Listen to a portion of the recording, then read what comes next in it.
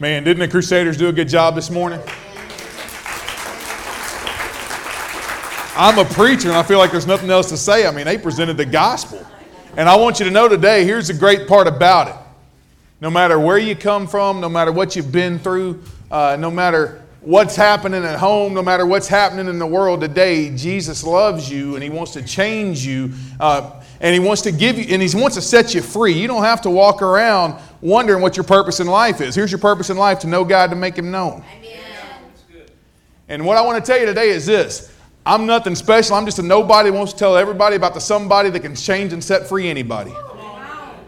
And I hope you came here today knowing that no matter what's going on in your life, no matter what everybody else says about you, no matter what you're dealing with today, that 2,000 years ago, the only true God hung up on a cross and bled every drop of blood out of His body to set you free. And He did that because He loves you. And you say, well, John, I don't believe that. John, I don't really know if that's real. Well, if that's the case, then why did Isaiah, in the book of Isaiah, chapter 52 and 53, talk about what Jesus went through hundreds of years before it actually happened?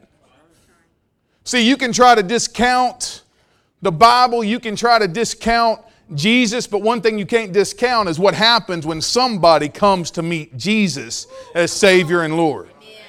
Because if they truly met Jesus, they ain't never going to be the same again.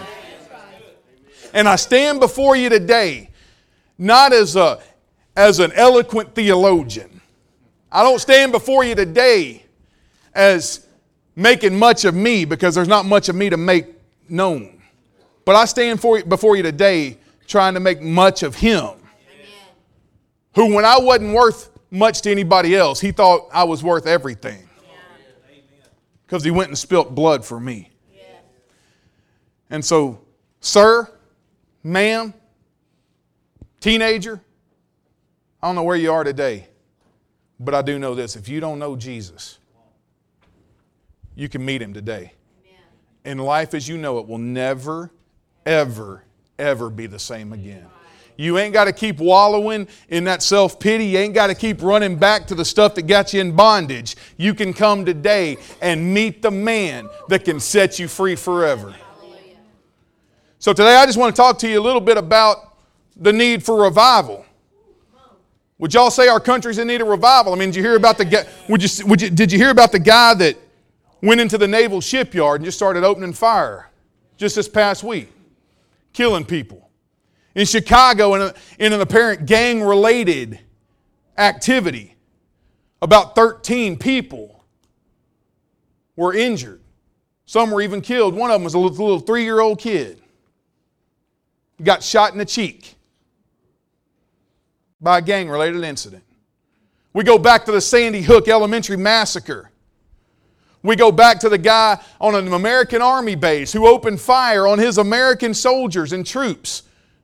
We go back to a place where the homosexual agenda is trying to push its way through everything. We look at our nation today and we wonder, how could it get this bad? Truth be known, it's gotten this bad because we in the church have allowed it to get this bad. And would you say today that our nation is in need of revival? Make no mistake about it, the nation wasn't founded one nation under God and they had to wonder who that God was. It's not Allah, it's not Buddha, it's not anybody else. It's the God of the Bible who we call Jesus. And I find it interesting today that the nation who says our motto, one nation under God, you can't even mention the name of Jesus without somebody throwing a hissy fit.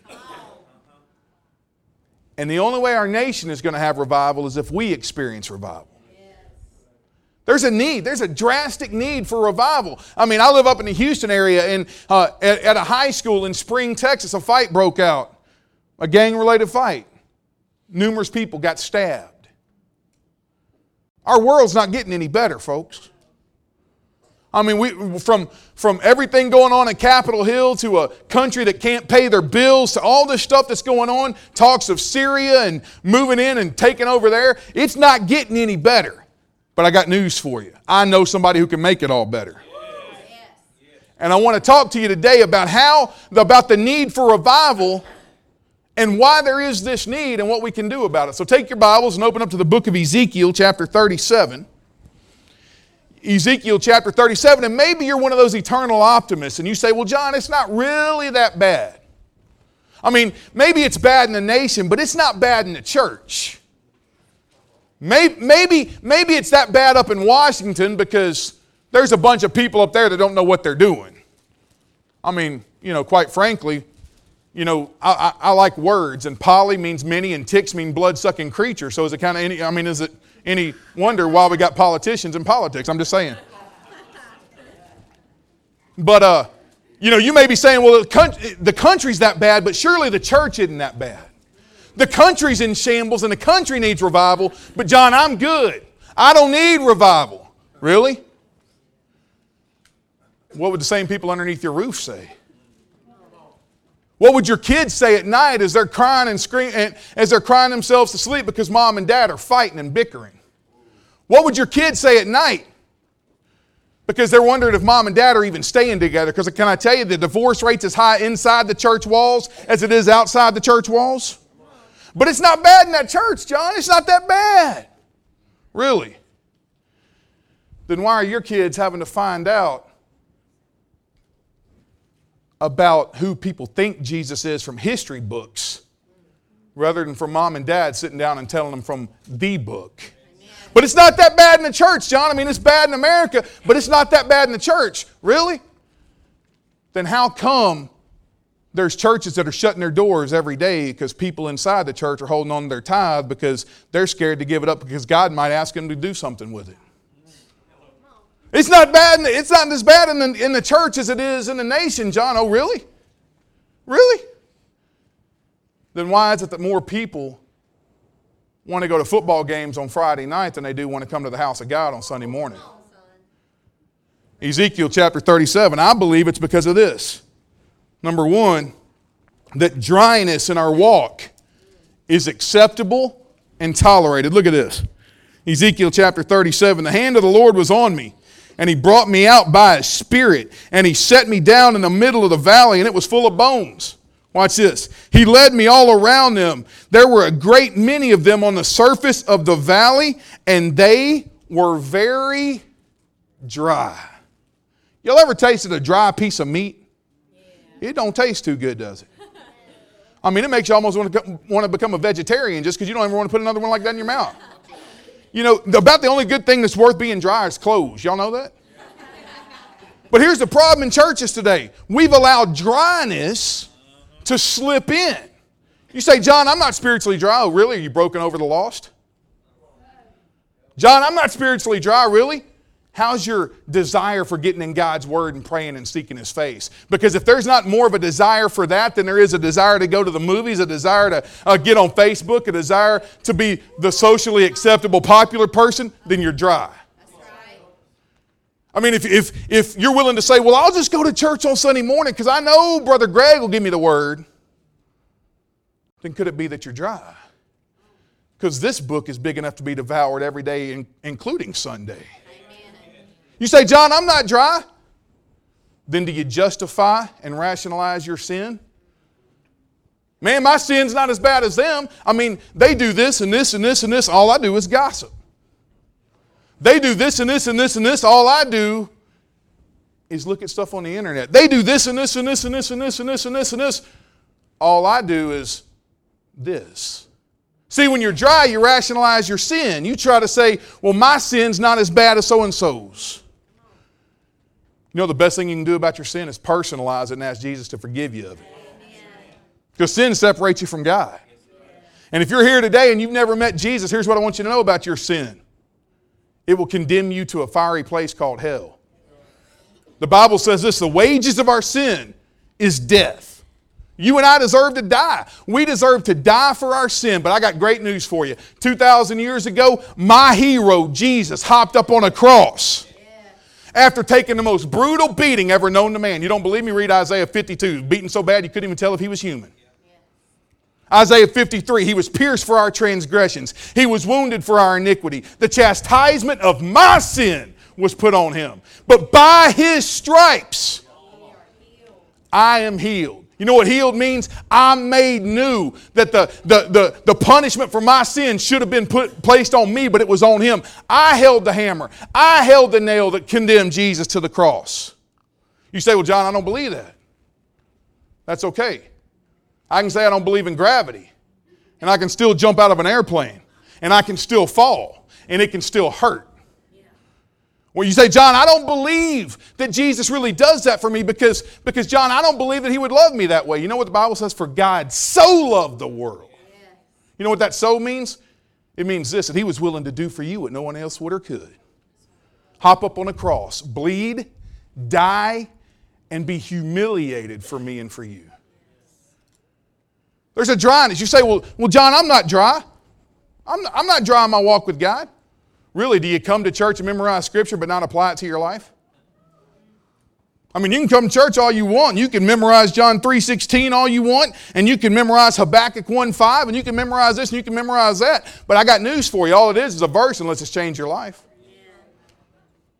And we live in a generation today, listen, we live in a generation today where people in third world countries, ask Mary Lee about Kenya, people will come there and they'll hunger for one page and one verse of Scripture. Most of us don't even know where to look to find Scripture.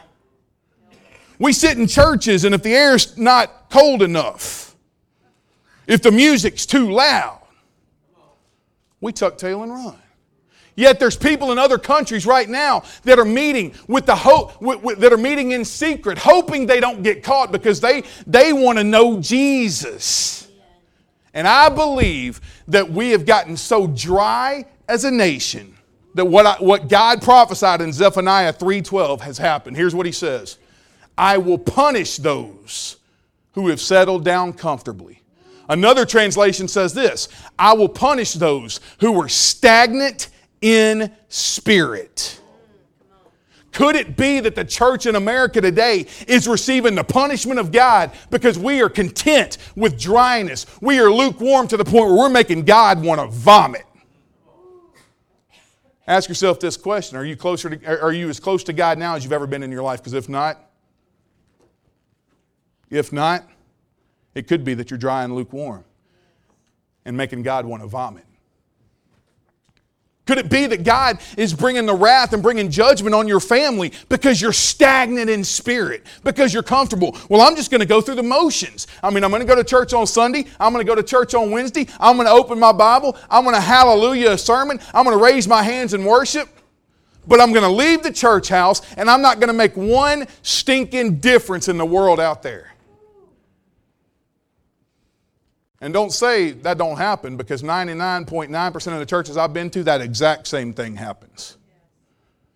We'll fill the roles of church. We'll fill the roles in the church house, but you know what we don't fill? The roles of heaven. We leave that to Brother Greg.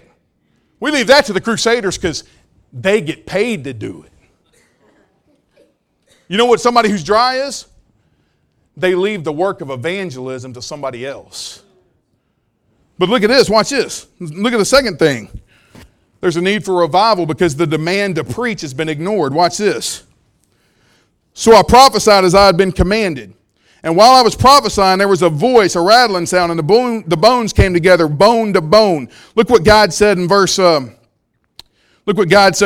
He said to me, prophesy concerning these bones and say to them, dry bones, hear the word of the Lord. This is what the Lord God says to these bones. I will cause breath to enter you and you will live. I will put tendons on you, make flesh grow on you and cover you with skin. I will put breath in you so that you will come to life. Then you will know that I am God. And I prophesied as I had been commanded. Can I tell you something today? I don't care whether you stand before a congregation on Sunday morning. I don't care if you've got a theological degree or don't. I don't care if you can add 2 + 2 and get 4. If you can spell, you're a preacher regardless of what you believe. Here's the sad reality, though. Most of us are blood-bought believers in the Lord Jesus Christ, think that we got to stand up here on a Sunday morning, open God's Word, and preach. Did y'all know this? You will reach more people than your pastor ever will if you'll just live your life for the glory of the God who died for you. Preaching is just bringing the Word of God. You can do it verbally or you can do it with your life. And the sad reality is this, that most of us are losing the battle for souls because we just equate preaching with Sunday morning and Wednesday night. Y'all can preach at your workplace. You can preach in your home. Students, you can preach on the ball field, in the classroom, in the halls of your school. You can preach in the line at the grocery store, because preaching is just telling somebody about what Jesus has done in your life. And one of the greatest ways you can do that is live your life. 2 Corinthians 5:15 says this: those who live should no longer live for themselves, listen, but for the one who died and rose again on their behalf. You know what he's saying? Preach at all times, when necessary, use words.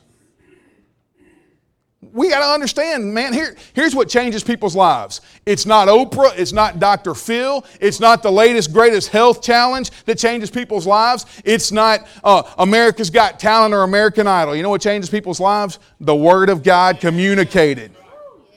Communicated from a pulpit or communicated from our lives. That's what changes people's lives. You say, John, I don't believe that. That's good. I want you to know this. If that is the case, if that's not the case, then why is this book the number one bestseller of all time? If that's not the case, then why does every attempt to refute this book come back with one explanation? It is and always will be the Word. And the Word changes people's lives. The Word makes people get right. And the Word teaches us how to stay right. That's why it's important that you have your tail here on Sunday mornings to hear the Word. That's why it's important that you live your life for the glory of God, because you're the only Bible some will ever read. My question to you is this: what Bible are they reading that you're presenting? A Bible that says, well, you can cut corners in your walk with God. A Bible that says, hey, living for Jesus is an optional thing. I mean, it's a matter of popular opinion. Or are you reading a Bible that says, as for me and my house, Jack, we will serve the Lord? What Bible is your life portraying? What is your life saying to other people? Well, I can go do whatever I want to do, because after all, Jesus is going to forgive me anyway. I mean, I can go honky-tonk it up, and I can go sleep it up, I can go drug it up, I can go drink it up, because after all, I'm a Christian, and I can, Jesus is going to save me anyway. He's going to forgive me anyway. Or are you going like this? Are you saying this? I'm not who I used to be, and I'm not who I'm going to be, because of He who lives inside of me. That I don't need the junk of the world, because I got the Savior who died for the world. You're a preacher. Preach the Word. Don't preach some fluff and stuff Christianity that's running around here. All these guys that are preaching, health and wealth and prosperity and trying your best and doing your best and being your best and this and that. You know what you need to preach? Preach Jesus and Him crucified. Preach what your life was like before you met Jesus, how you met Jesus, and how He changed your life when you met Him. And listen to me. Notice I said the last part, how He changed your life. If your life ain't been changed, you don't know Jesus. You say, well, John, I can't believe you said that. I'm a Baptist. Show me one place in Scripture it says Baptists are going to heaven. Show me one place in Scripture it says just because you go to a revival service, God gives you a free pass. Show me one place in Scripture it says that you can be a member of a denomination and that's going to allow God to let you into heaven. My question to you tonight is this, friend. If you stood before God right now, and He asked you why I should let you into heaven, what would you tell Him? Well, I've been married to the same person for 50-something years, and I've paid my dues here. I give to the church. I go on mission trips. I wear Christian t-shirts. I post verses on Facebook. Surely God will allow me in.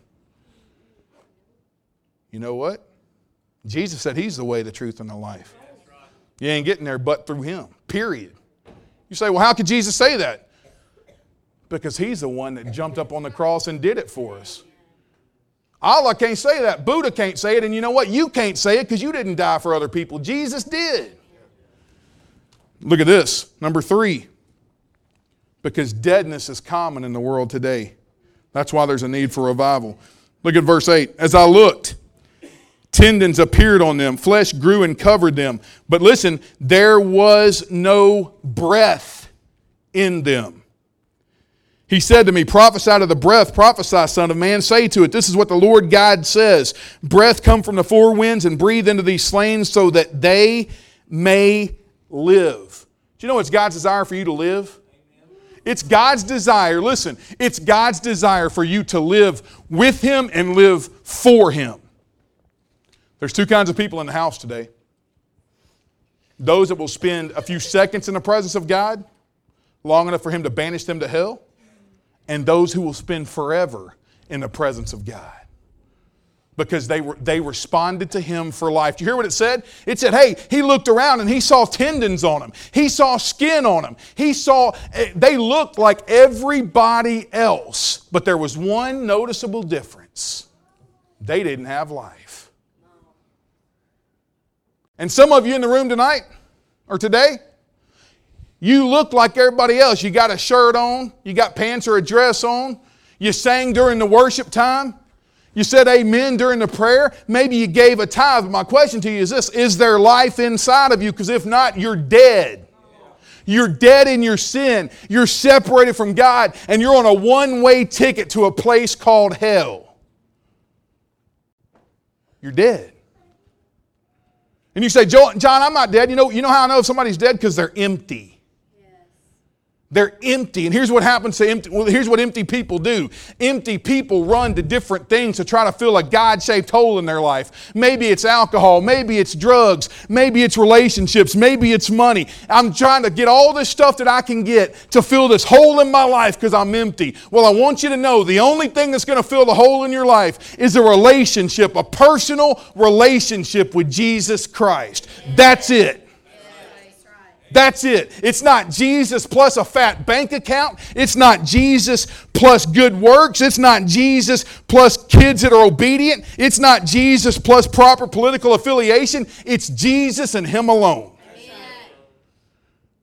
And here's the issue. Some of you today are trying to base your eternity on what you've done for God rather than on what God's done for you. You're trying to base your eternity on the fact that you came and you came to church. And you think God's sitting up there, good golly gumbo, He's in church today. I want you to know something. It doesn't say, it says this, by grace you were saved through faith. Yes. The evidence of the faith that you have is dictated by the life that you lead, but your good works don't get you there. Your good works are evidence that He lives inside of you. You may say, well, I'm a member of the choir. I'm a pillar of this community. Do y'all know what? At any moment, pillars can get knocked down. See, it doesn't matter what your socioeconomic status is. It doesn't matter what your color is. It doesn't matter how many times you sit in a pulpit or in a pew. It doesn't matter what church you go to. It doesn't matter how many revival services you've gone to. It doesn't even matter how many baptistries you've been dunked in. You say, well, John, I was baptized when I was a kid. All right, then let's go to the passage of Scripture where Jesus is crucified between two thieves. The thief on the right says, hey, Jesus, remember me today when you enter your kingdom. Here's what Jesus didn't say. Well, go first be baptized. Get off the cross and go be baptized, then we'll talk. You know what Jesus said to him? Today you'll be with me in paradise. You may have walked an aisle and gotten baptized. You may have prayed a prayer. You may wear a Christian t-shirt. You may do all the right stuff, but you never have done the main thing, and that's give your life to Jesus. And you're dead today, friend. You know it. Your family knows it. And you know what? Maybe you're the kind of person that I heard about with my friend Jonathan last night. You've been raised in church your whole life. You might have even made what we call a profession of faith to make your mom and dad happy. Or you did it at VBS because your friends were doing it. And from that point on, anytime an invitation's given, you're white-knuckling the pulpit or the white-knuckling the pew because you're afraid of what your friends will think if you get your life right with Jesus today. Can I tell you something? That very person you're trying to impress could be the very person you're burning in eternity with in a place called hell. At that point, their opinion's not going to matter much. Jesus didn't say, hey, your relationship with God is based on them, you, and me. You know what He said? It's between you and me. It don't matter what everybody else does. In eternity, men, in eternity, Jesus is not going to look to your wife and say, why is he not a Christian? In eternity, men, Jesus is not going to look at your kids and say, kids, why is your daddy not a Christian? He's going to look square in your eyes and say, what have you done with me? See, it's not going to matter what your wife, because your wife is not responsible for where you are with Jesus. It's a personal decision. And the same personal decision you got to make to have life is the same personal decision some of you have made to be dead. Nobody can do it for you. You can choose death or you can choose life. The Bible says the wages of our sin is death, but, and I call this the biggest but in the Bible, but the free gift of God is what? Life. It's life. But see, that deadness goes to more than just eternity. There's some Christians that are walking around dead, discouraged, defeated, just sourpuss all the time. If you've got Jesus living inside of you, smile because nobody else out there has it. If you know Jesus, be excited about it. It doesn't matter what your circumstances are, because you don't serve a circumstantial loving God. You serve an unconditional loving God that loves you and can free you no matter the circumstances. Puff your chest out a little bit. Get a pep in your step. You're not dead. You're alive because He made you live. Well, how different would our churches be if we came to church on Sunday morning ready to celebrate life rather than coming to church like it's time to go to a funeral? I mean, some of us, man, we're sitting in church.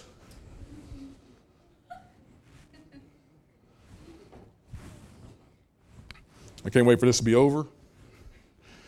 Dang, Brother Greg went past 12 o'clock. The Methodist's going to beat me to lunch. We sit in church and the Crusaders sing about Christ going to Calvary and shedding His blood because He loves you and He loves me. They sing Jesus to Calvary did go, His love for mankind to show. Man, I wonder how that Saints game is going today. What He did there brought hope from despair. Man, I wonder what my wife's making for lunch today. Oh, how He loves you and me, when we should be rejoicing and focused in on nothing else, because that's what matters. We got everything else going on. Why? Because we're dead. And it's time for some of us who've been given life to come back to life, to run back to the God that gives life rather than gods that take life away. You know why some of you don't have life today? You've been busy giving your life to everyone and everything else throughout the week. You're bowing to the God of popularity. You're bowing to the God of other people's opinion.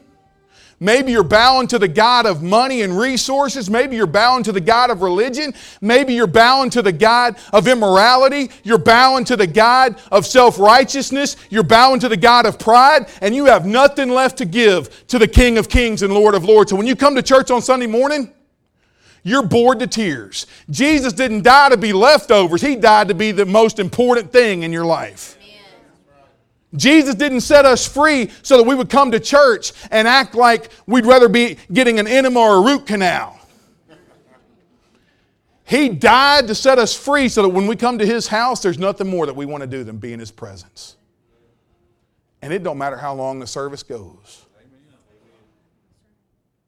But God forbid the service go a little longer, because we got football games to watch and naps to take.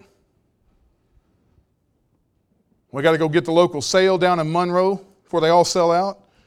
We got a lake to go fish on. We got all this other stuff.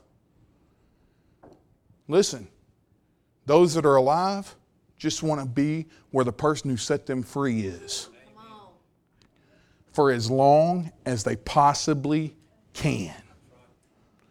So where are you today? Are you dead in your sin? If you were to die tonight, are you 100% sure that you'd be with Jesus forever and ever? Only you can decide that. And if I was to ask you that question to your husband, to your wife, to your kids, to your parents, would they say the same thing? Because here's the reality. If you know Jesus, it ain't going to be secret. People ain't going to have to scratch their head and say, well, I think that dude knows Jesus.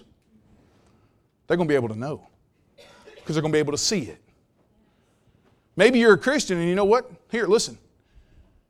Maybe you're just dead. Maybe you're just dead. Maybe Jesus doesn't wow you like He used to.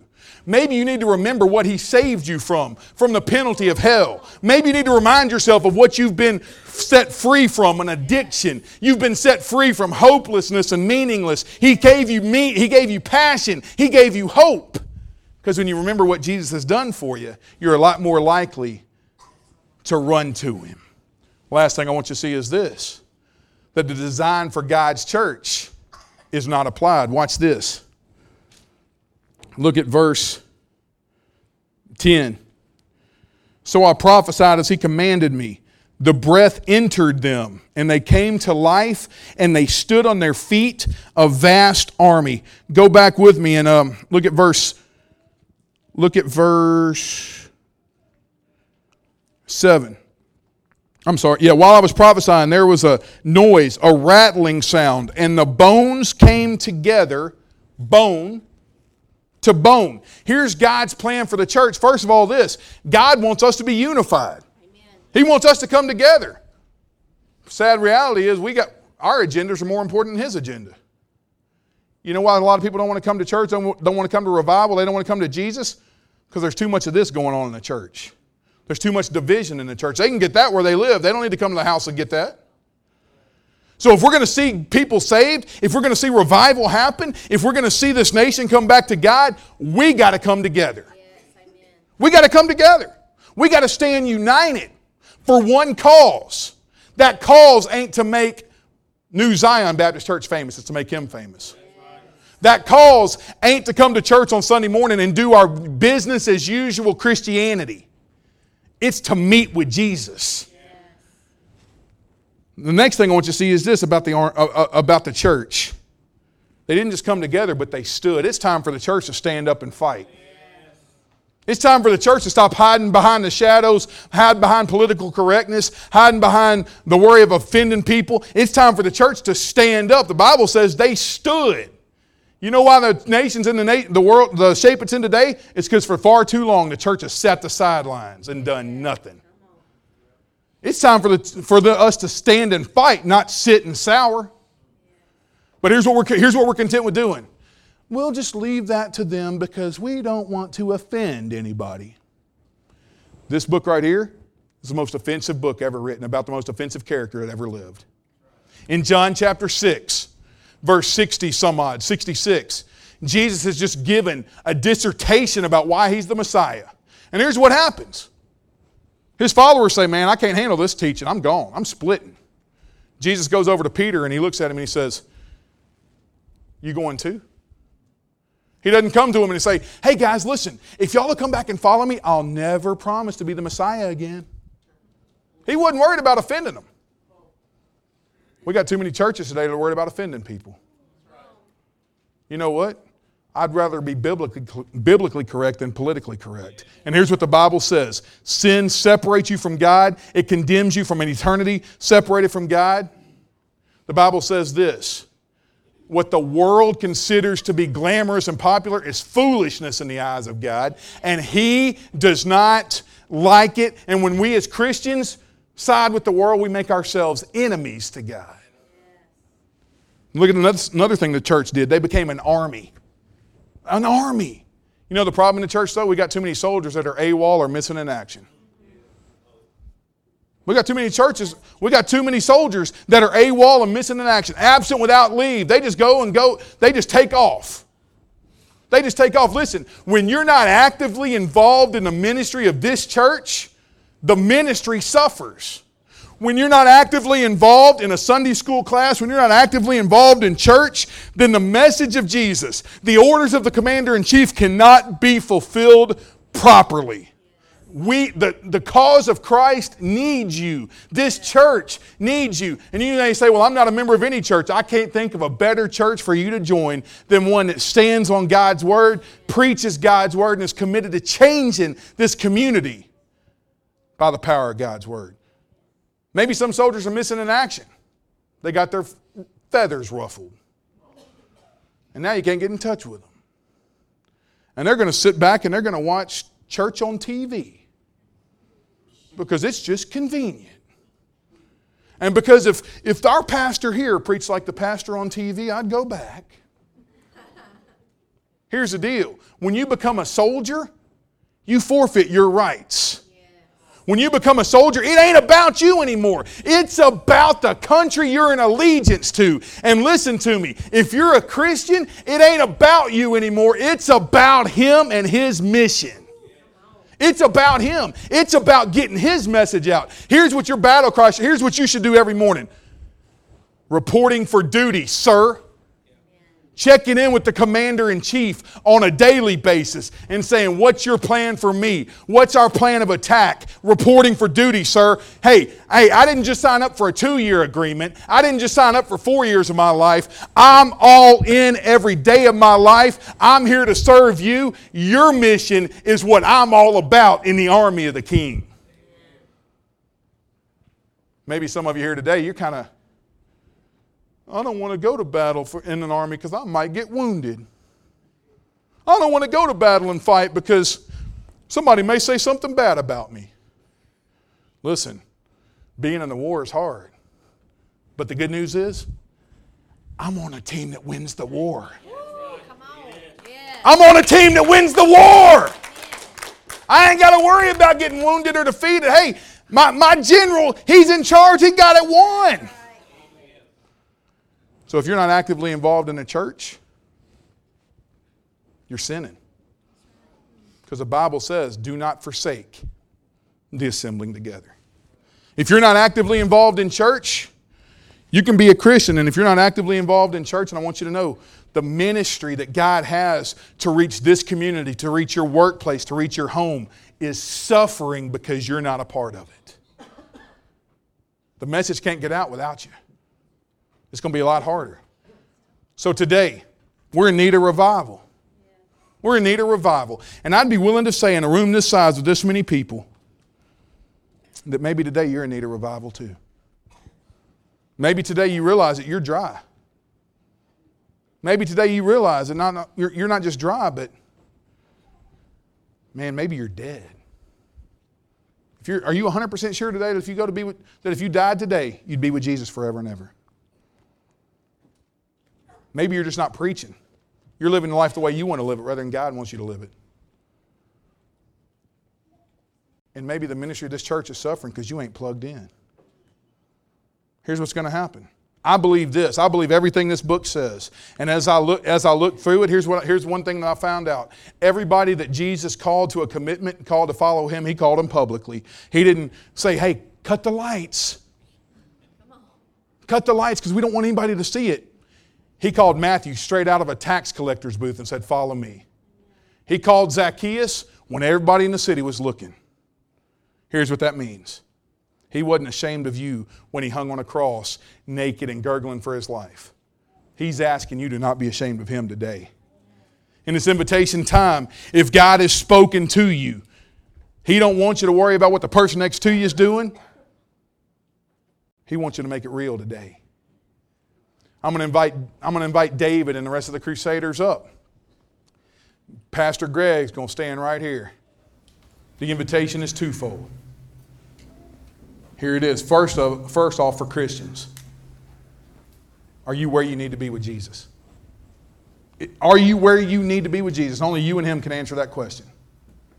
And if you're not, He can't do in your life and through your life what He wants to till you get right. And I can't think of any better time to get right than right now, because the longer you wait, the chances are you'll never get right. Maybe you're here today and you know what? Maybe you've never settled the eternity issue. I want you to know something today. You may be young and think you got the rest of your life to live. The Bible says your life is like a vapor. It's here today and gone tomorrow. I told you I believe everything in this Bible.